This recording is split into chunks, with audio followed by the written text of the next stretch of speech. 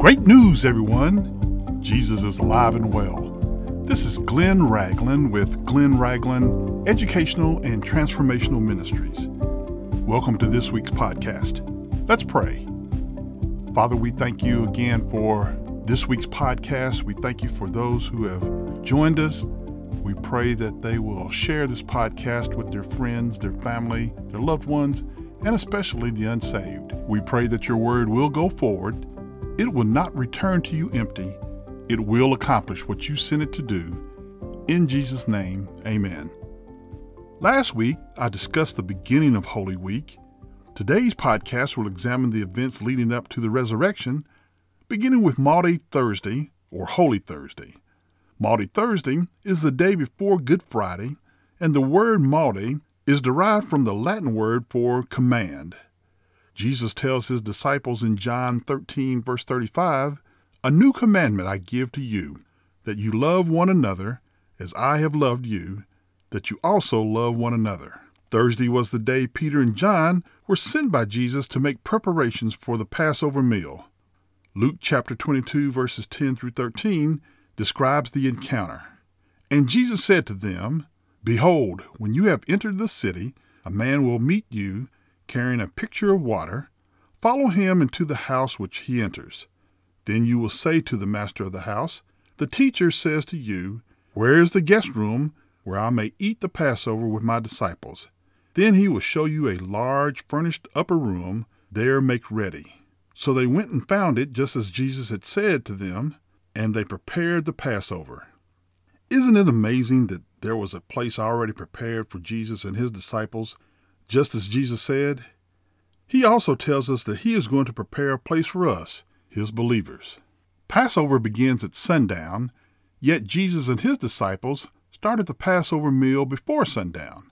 John 13:1 reads, "Now before the feast of the Passover, when Jesus knew that his hour was come, that he should depart out of this world unto the Father, having loved his own which were in the world, he loved them unto the end."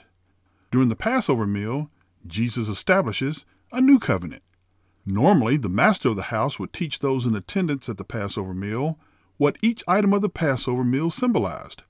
Jesus changed that in Luke 22, verses 19 and 20, and you'll find these words recorded. "And he took bread, gave thanks, and broke it, and gave it to them, saying, This is my body, which is given for you. Do this in remembrance of me. Likewise, he also took the cup after supper, saying, This cup is the new covenant in my blood, which is shed for you." My Christian friends, there's been much controversy over what Jesus meant by these two verses. While you are allowed to form your own opinion based on what you have been previously taught, please allow me to offer my opinion. Jesus is our sacrificial Passover lamb, whose body was pierced and beaten for our redemption.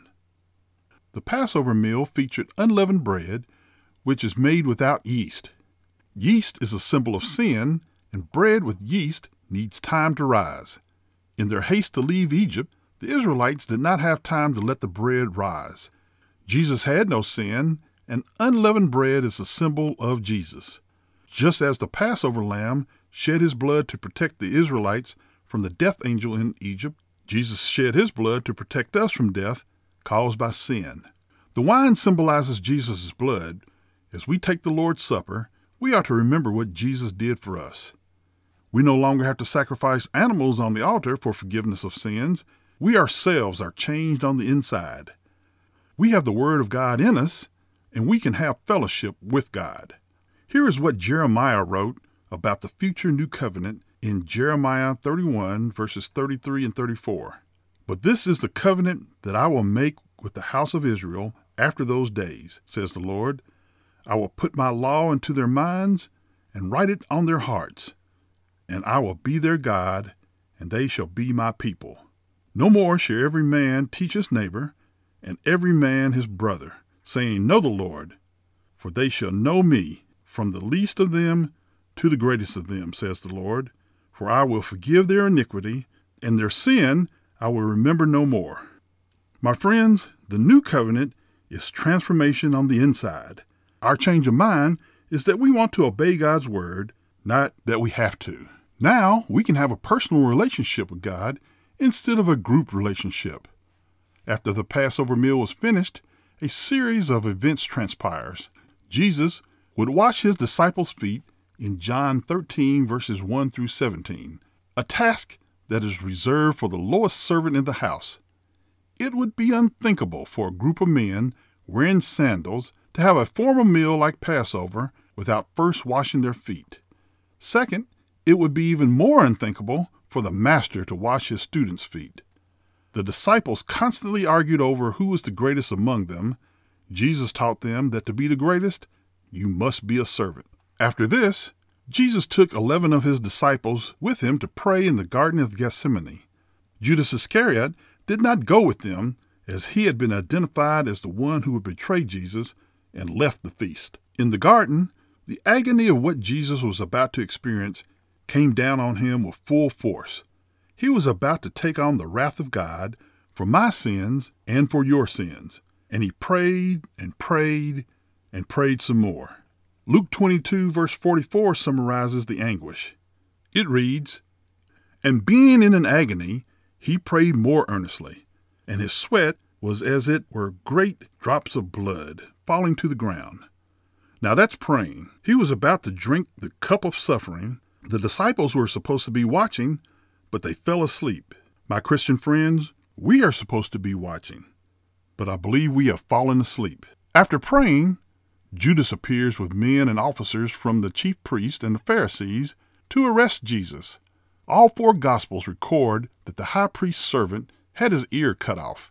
Only John's Gospel records that it was Peter who cut off Malchus's ear in John 18 and 10. Only Luke's Gospel records that Jesus healed his ear, Luke 22 and 51. Jesus was bound and led to multiple halls of judgment. Annas, the father-in-law to Caiaphas, the high priest, questioned Jesus first. Annas then sent Jesus to Caiaphas, who, along with the Jewish religious leaders, called the Sanhedrin, sentenced Jesus to death for blasphemy. But the Sanhedrin had no authority to put anyone to death. The Romans were in power during Christ's time, and they would have the final say for a death sentence. So they sent Jesus to Pilate, who was the governor over the territory. Pilate questioned Jesus and found out that he was from Galilee. Galilee was Herod's territory, so Pilate sent Jesus to him. Herod had heard about Jesus and wanted him to perform a miracle for him. As Herod questioned Jesus, he gave no reply. Meanwhile, the Jewish religious establishment kept the pressure on as they continued to accuse Jesus. Herod then sends Jesus back to Pilate, who was ready to let him go, except the crowd shouted that Jesus should be crucified. As I mentioned, the Romans were in charge, and the Roman Empire was expensive to operate. The last thing Pilate wanted was a riot at Passover. It was not good business to have soldiers killing taxpayers, so Pilate relented and sentenced Jesus to death. Jesus was led away to Calvary, where he was crucified along with 2 others. Crucifixion was a slow, painful death, designed as a deterrent to citizens. They were held in high traffic areas so that everyone could see. Hanging on a cross would not allow blood to reach the vital organs, and the criminal would slowly suffocate as the blood pooled into the lower extremities.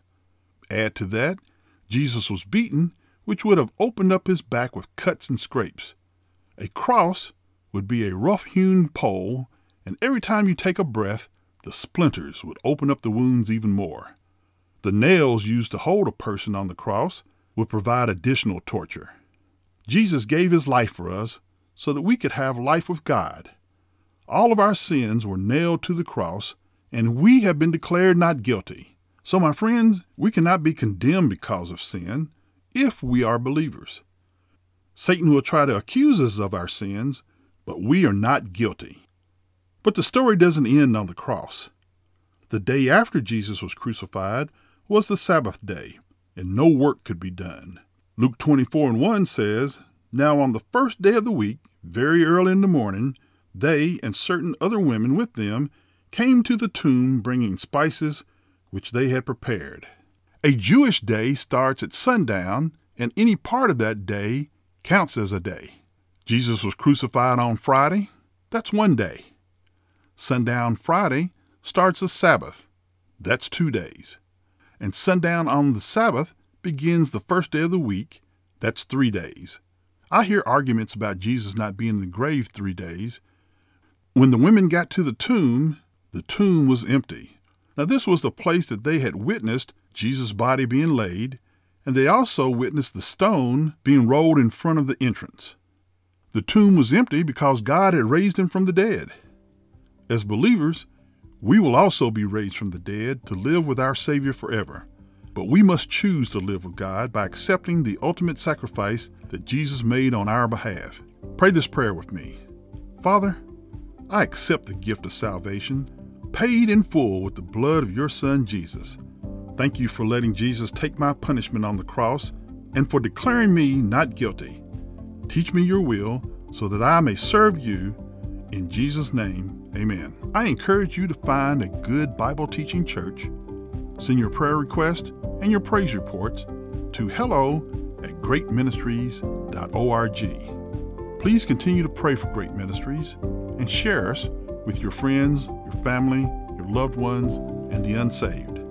This ministry is supported by friends like you.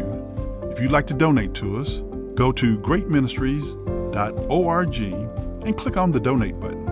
Or send your donation to P.O. Box 1654, Lilburn, Georgia 30048. If you have any questions, call us at 678-693-2204. Be blessed and have a great week.